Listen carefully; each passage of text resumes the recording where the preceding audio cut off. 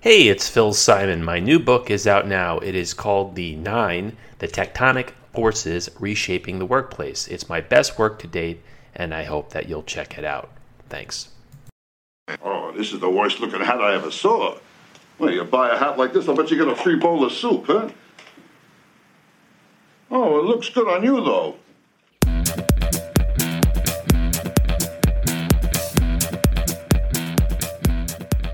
Conversations about Collaboration, episode 29. Leo Bottari joins me for a multifaceted discussion on management, collaboration, and communication. He's the author of 3 books, most recently Peer Innovation, What Peer Advisory Groups Can Teach Us about Building High-Performing Teams. We talk about servant leadership, golf, basketball, and organizational learning.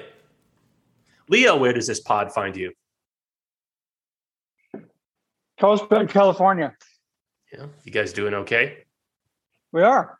It's one of those things where, they say it never rains in Southern California. Well, here we are today. It's a little bit of rain today, but I'm sure it'll clear up soon. We're entering that season here where it's kind of this May gray, June gloom is kind of how they refer to it. And so every day kind of begins with this kind of morning fog, if you will, and sometimes stays more than the morning. But, still not a bad place in the country to live. A couple of weeks ago, you had me on your podcast to talk about my book, and now I'm going to turn the tables. Now I'm the one asking the questions, baby. All right. I like it. Talk to me a little bit about the work that you do, specifically around executives and peer groups. Talk to me about, just for the people who haven't heard of you and your company, at a high level, what do you do and how does it relate to the topic of this pod, collaboration? Yeah, so basically, a number of years ago, I worked for Vistage, and I was there for about 6.5 years. I headed up corporate communications there. And during that time, I actually led a brand refresh for the company. And I would ask executives and CEOs, how do you learn? How do you grow? How do you bring new thinking into your companies? And they would tell me things like, well, I have a coach, I hire consultants, we go to events and conferences, I maybe go to executive development programs in Harvard and Stanford, I read books, whatever. But nobody was talking about being part of a peer advisory group. And of course, this is what Vistage did. And they've been doing it since 1957. And they're unbelievably effective for people who participate, yet so few of them do. So after the brand refresh was done, I basically went to the board of directors and said, you guys are trying to sell a Mercedes to someone who doesn't even know what a car is.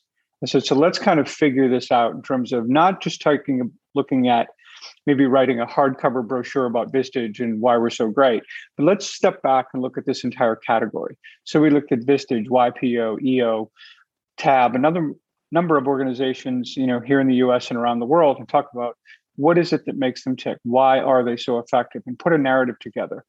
And basically, since that time, after that book, I've conducted about 200 workshops now with CEO peer groups. And from that, have advanced that content and basically been able to identify, here's what peer advisory groups do so well that make them effective. And by the way, what they do so well, you can actually do with teams in your organization. And that's really the subject of the latest book, Peer Innovation.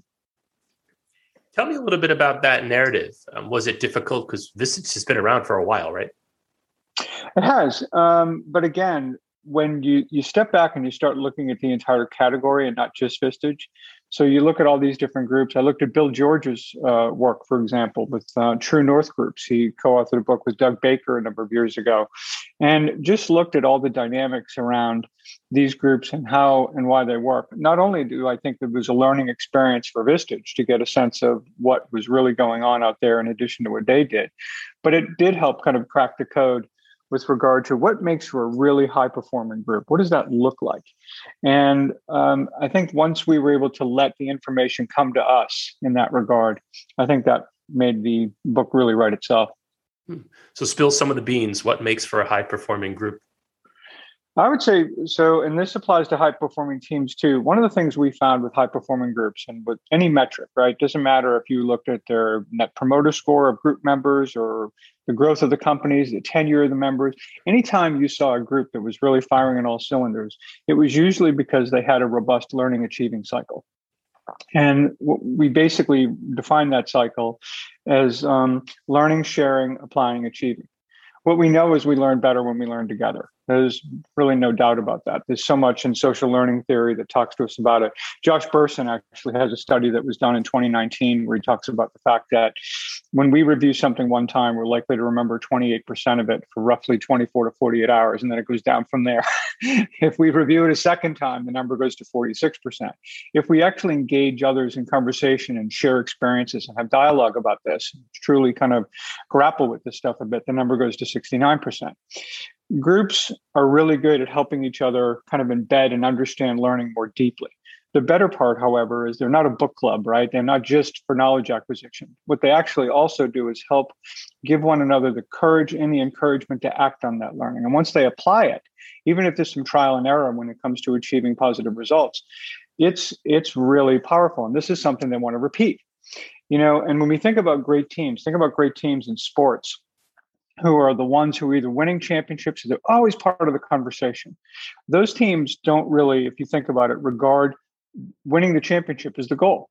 They actually see it as the reward for a commitment to getting better every single day. Their goal every time they come into practice, every time, whether as individuals or as a team, how do we get better than we were yesterday? And when you adopt that mindset, when you adopt that kind of work ethic, that is always going to put you in a position where you can win championships. And companies that I've seen really in many respects operate the same way, the really good ones.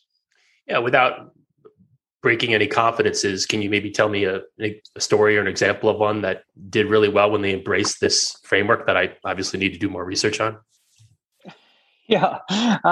So the learning achieving cycle, of course, I'll briefly just suggest, doesn't happen by throwing a bunch of people in a room and hoping for the best, right?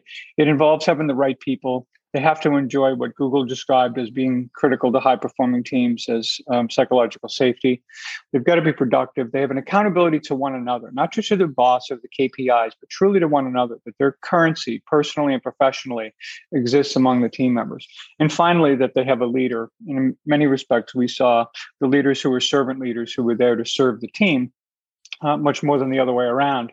Were successful. And they, of course, as leader, also served as the steward of the other four factors, right? They're always making sure they're watching for the right people, psychological safety, productivity, and accountability, because they recognize that these things aren't milestones that you check off the box. These are ongoing, fluid things that always have to be dealt with.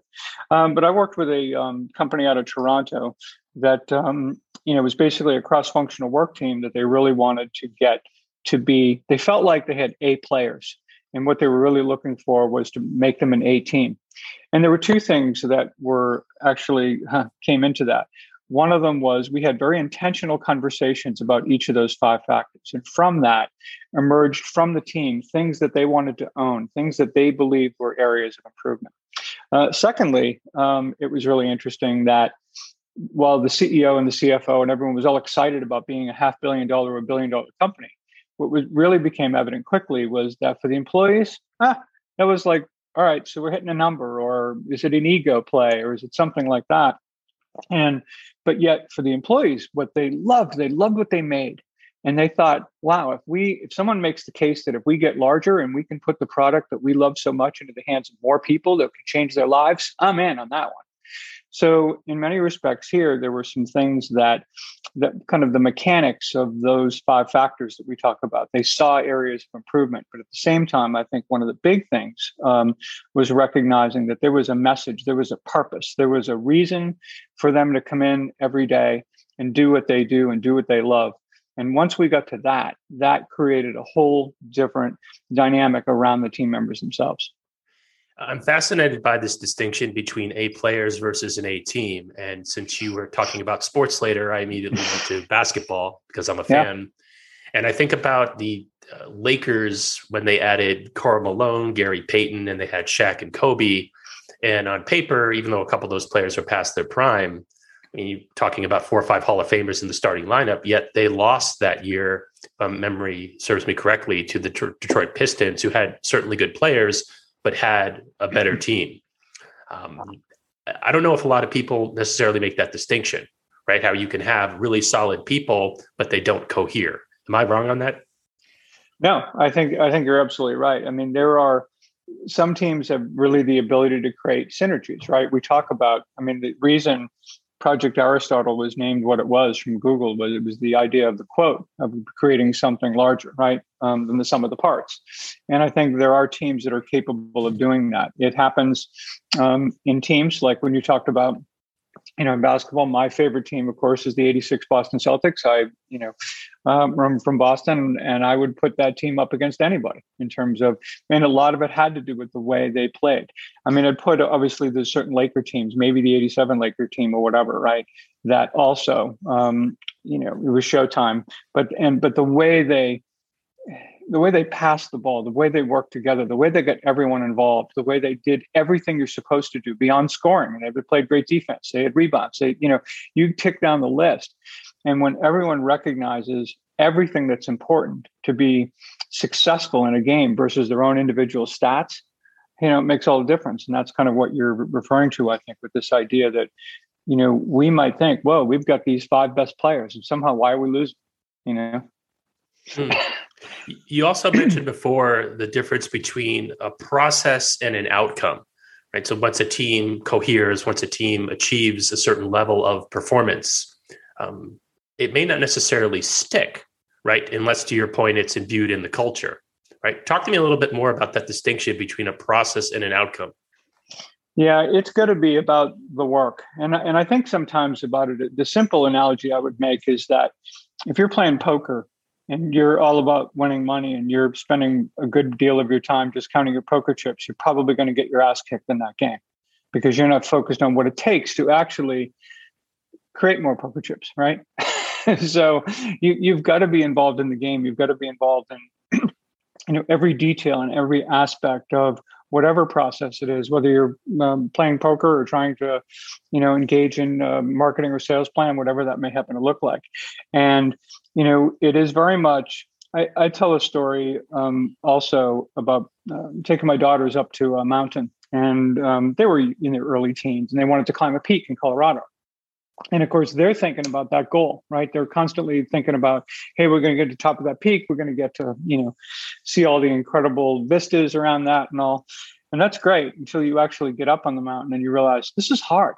Mm-hmm. And by the way, the more that you focus, if you've ever done this, you know that you can climb a mountain and you'll look at the peak, you'll climb for 20 minutes, and then you look at the peak again, and it looks no closer than it did 20 minutes ago.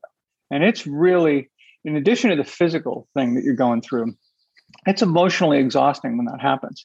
So we literally got to a point where they were complaining and they're looking at their faces and they're like, Dad, we're pretty much ready to pack it in. The view looks good from here, right? So what we ended up doing was I said, tell you what, let's look at where we are. And it was like this large bush, like coming out of the rocks in this weird way. I said, let's climb for another 10 more minutes and see what you think. And they're like, fine. Okay. They're going to give me my 10 minutes. And so we go to 10 minutes on the dot to look at me. All right, gave you the 10 minutes. We're ready. They said, look, that peak is no closer than it was when we left 10 minutes ago. I said, look behind you. And that little bush was like a dot on the landscape. And they're like, holy smoke, we can't believe what progress we made. That is unbelievable. And now all of a sudden it gave them that little burst of energy. Let's climb for another 10 more minutes. Let's time whatever. Next thing you know, one foot in front of the other, you get to the top of the mountain. This idea of keeping your eye on the prize is not always the best advice when it comes to whether you're in a company, you're climbing a mountain, or you're doing whatever. This constant focus on that long-term goal, most of us don't have either the stomach, the will, the physical, mental, whatever ability to sustain everything through that unless we are recognizing our victories and celebrating those things along the way and recognizing that it takes one foot in front of the other. We start thinking about the championship in April and the World Series is in October. Good luck. You know what I mean? You better have something that is going to sustain your ability to go out and play 162 game season in baseball, for example, and actually even make the playoffs, right? So that's kind of what I'm talking about in terms of focus. And I think a love of the process, love of the work. And if you do those things well and do those things right, you can put yourself in a position to be incredibly successful. It reminds me a bit of a story that I saw. I think it was on HBO Real Sports, but it might have been Netflix. It all kind of melds together. But there were a couple of men who were trying to get to, cross Antarctica. And obviously very cold. They couldn't bring that much material. I don't know if you've heard of this story, but at some point, the the guy got injured and he couldn't walk, so he had to crawl. And he was basically in the middle of nowhere by himself in incredibly cold temperatures. And to get through it, and I think he wound up losing some toes because of the frostbite, but he broke things up into these manageable goals, right? I'm not going to go from here to the end, which is 30 miles in one day when I'm crawling and it's, minus 60 degrees or whatever the hell it was. But I'm going to get to that tree, right? And by doing that, again, it's an incredible story, but he was able to do it. Whereas if he had said, I'm going to try to get to, use your analogy, the World Series, well, you can't do that in April. The other factor about that too, it's the difference between declaring victory and suffering repeated failures. So, and this is, runners do this all the time. If they have to walk and run, you can decide, I'm going to run as far as I can until I can't do it anymore. Then I'm going to stop and I'm going to walk for a while. Then I'm going to do that again and repeat that process. Well, every time you stop, it's because you can't do it anymore. And you're feeling that sense of being defeated. If, however, to your point, you say, I'm going to run to that stop sign, I'm going to run to that tree and whatever, and you get there and declare victory, then you're going to walk, you pick your next mark and do that. That changes everything psychologically as far as that. So I totally get that story. Mine is, of course, much milder version of what you've suggested in Antarctica, but it's the same principle. Yeah, or even golf. I know you're an avid golfer. I remember when I started, I couldn't break 140 because I didn't know what the hell I was doing. And I said, all right, I'd like to break 130. And eventually you shave 10 strokes off and every 10 strokes gets harder. But I remember the first time I broke 100, the first time I broke 90, first time I had a birdie, the first time I had whatever, a 9 under 40. There's no way I would have ever got to that point if I started at 140 and said, okay, I'm going to break 80, right? It's just not feasible. Yeah. I remember someone that was a podcast guest of mine, and I wish I could remember who it was, who had this great quote. He talked about expectations are the thieves of joy, and it's a great one.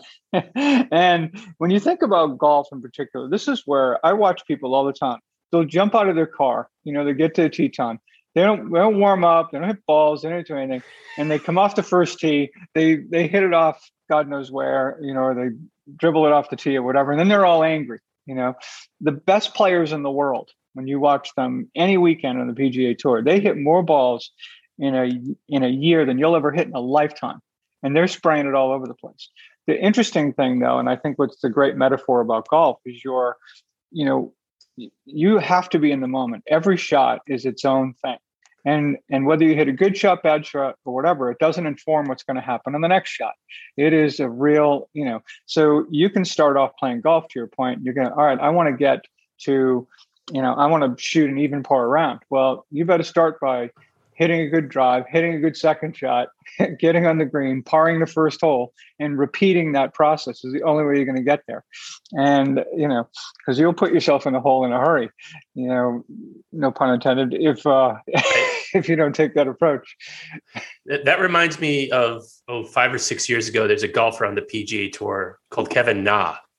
Sure. And I'm watching, and he was in the woods and he was trying to hit it out and he couldn't. And I think he was taking his, no joke, 15th shot. And he hits it well and it's going towards the green finally. And he's, you just tell he's locked in the moment with get there. He wasn't thinking about the previous 14, right? Which most people would do. But no, to your point, he is in the moment. And I think there's a metaphor that applies to a bunch of different sports, but also in the business world. No, I agree. And and I think sometimes too, in fact, I'm working on this piece right now, just talking about, oftentimes we think everything's going to move so quickly and we've got to get these big results and we've got to grow and we've got to do all this stuff. And we will. But, if you're kind of looking at the process and putting one foot in front of the other, but there's something to be said for a little bit of patience. There's something to be said for sometimes slower is faster. And, just taking a breath sometimes and recognizing, I don't know about you, but I've worked in places where someone will come up with this big elaborate plan. They put it into place. And if they don't get ROI on it in 2 days, they're like, oh, freaking out. Right. And now they're changing things and they're trying, and it's like, all right, you know what, let this thing do its thing first before you figure out and you start tinkering with something when you don't even know what the problem is yet. And so, Yeah, when I think about that. When I think about the companies that have handled the pandemic well and have changed the way that they work. Some had a head start, right? When I think about Basecamp or Automatic, the company behind WordPress or Slack, right? This was in their DNA.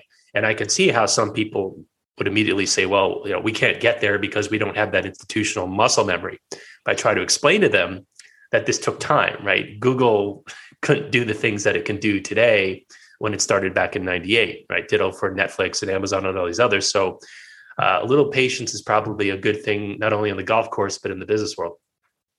I remind people too, when they start complaining about, well, I'm sick of Zoom, I'm sick of this, I'm sick of that.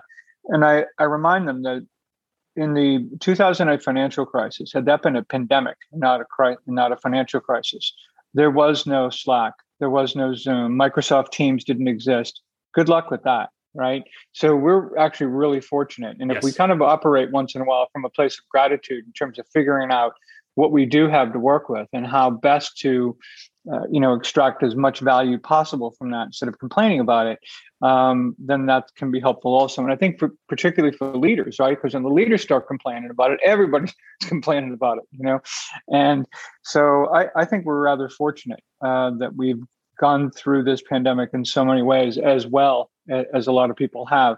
I also think it's taught a lot of leaders that when you start a meeting, maybe asking people how they're doing versus just what they're doing has been something that has helped people kind of tap into their shared humanity a little bit more and see one another as actually fellow human beings and not just, fellow coworkers. And so that there have been, as tragic as it's been for so many people and so many families, certainly, I think all I remember is shelter in place, living in Southern California, and all our adult children saying, hey, there's a good place to stay. We had people here for 10 weeks working out of every room in the house. However, every night we would sit down to dinner and, with no phones, no TV, everybody sitting around the table, just having like real conversation. I mean, I couldn't have imagined circumstances that would have allowed that to happen for that extended period of time. Yet I regarded it as such a gift for our family. Couldn't agree more. I'll get you out of here on this. What book are you currently reading? I am reading a book that I actually just got yesterday from a former podcast guest, and it's called I Love It Here from Clint Pulver. And so he talks a lot about the difference between managers and mentors and a bit about the dynamics of things in the workplace that'll be the difference between people who are constantly looking for another job to people that just love it here and don't want to leave and want to be a positive contributor to the culture. So there's a lot in it about teams. I love to, read as much as I can and learn from others in addition to just producing all my own content all the time. I think it's obviously really critical for all of us to stay sharp. So I'm really looking forward to diving into his book over the next few days and looking forward to getting yours, by the way, that I know is on the way. So I'm excited about that. I'm excited for you to read it. Leo, thanks for joining me. I really enjoyed it. My pleasure. Remember that these episodes drop every Tuesday. However, if you'd like early access to them, you're in luck. I've launched a Patreon page for this podcast at, wait for it, patreon.com/Phil Simon. I've set up a number of different tiers, including early access and podcast sponsorships. Thanks for listening to Conversations About Collaboration. If you like what you heard, then how can you not? Please download, like, and or subscribe. See you next time.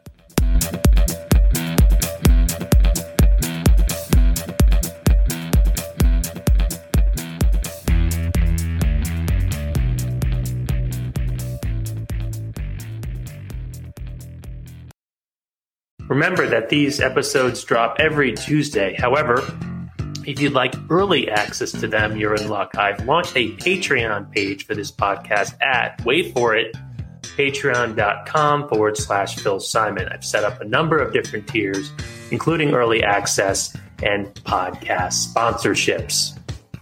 Thanks for listening to Conversations About Collaboration. If you like what you heard, then how can you not? Please download, like, and or subscribe. See you next time.